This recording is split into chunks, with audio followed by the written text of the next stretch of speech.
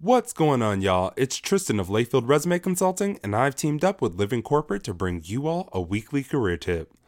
This week, we're going to talk about a few areas where it's essential for you to advocate for yourself throughout your career.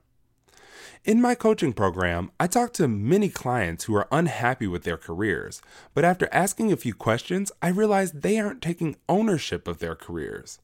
Often, we get into roles and think that all of our work is going to speak for itself.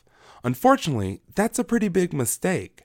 Managers are not only responsible for you, but they're also responsible for all of your colleagues and their own careers. So a big factor in the trajectory of your career is taking ownership so you can show exactly why you deserve that raise, promotion, or new role. One of the things you can do to start advocating for yourself is to sell yourself on your resume. Employers look to your previous employment experience to determine what their return on investment in you is going to be. But if you can't convey your value, how can you expect anyone else to understand what you're bringing to the table? In order to do this, you have to start keeping track of your career highlights and accomplishments so you can translate the value of those in your resume. Another area where you can advocate for yourself is by asking for what you're worth and believing it.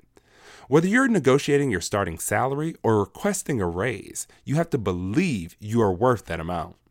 Do your research and factor in your experience so you can have your own back. But also, once you get the job, make sure to keep track of the work you've done so you can leverage it during your annual review, which impacts your raise. The last area I'm going to highlight when it comes to self-advocacy is asking directly for what you want or need.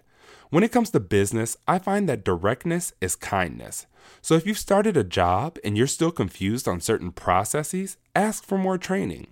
If you're assigned a project but you're unclear on what you're responsible for, ask targeted questions about expectations and timelines. If there's a position open that you want, ask for it or what you can do to land it.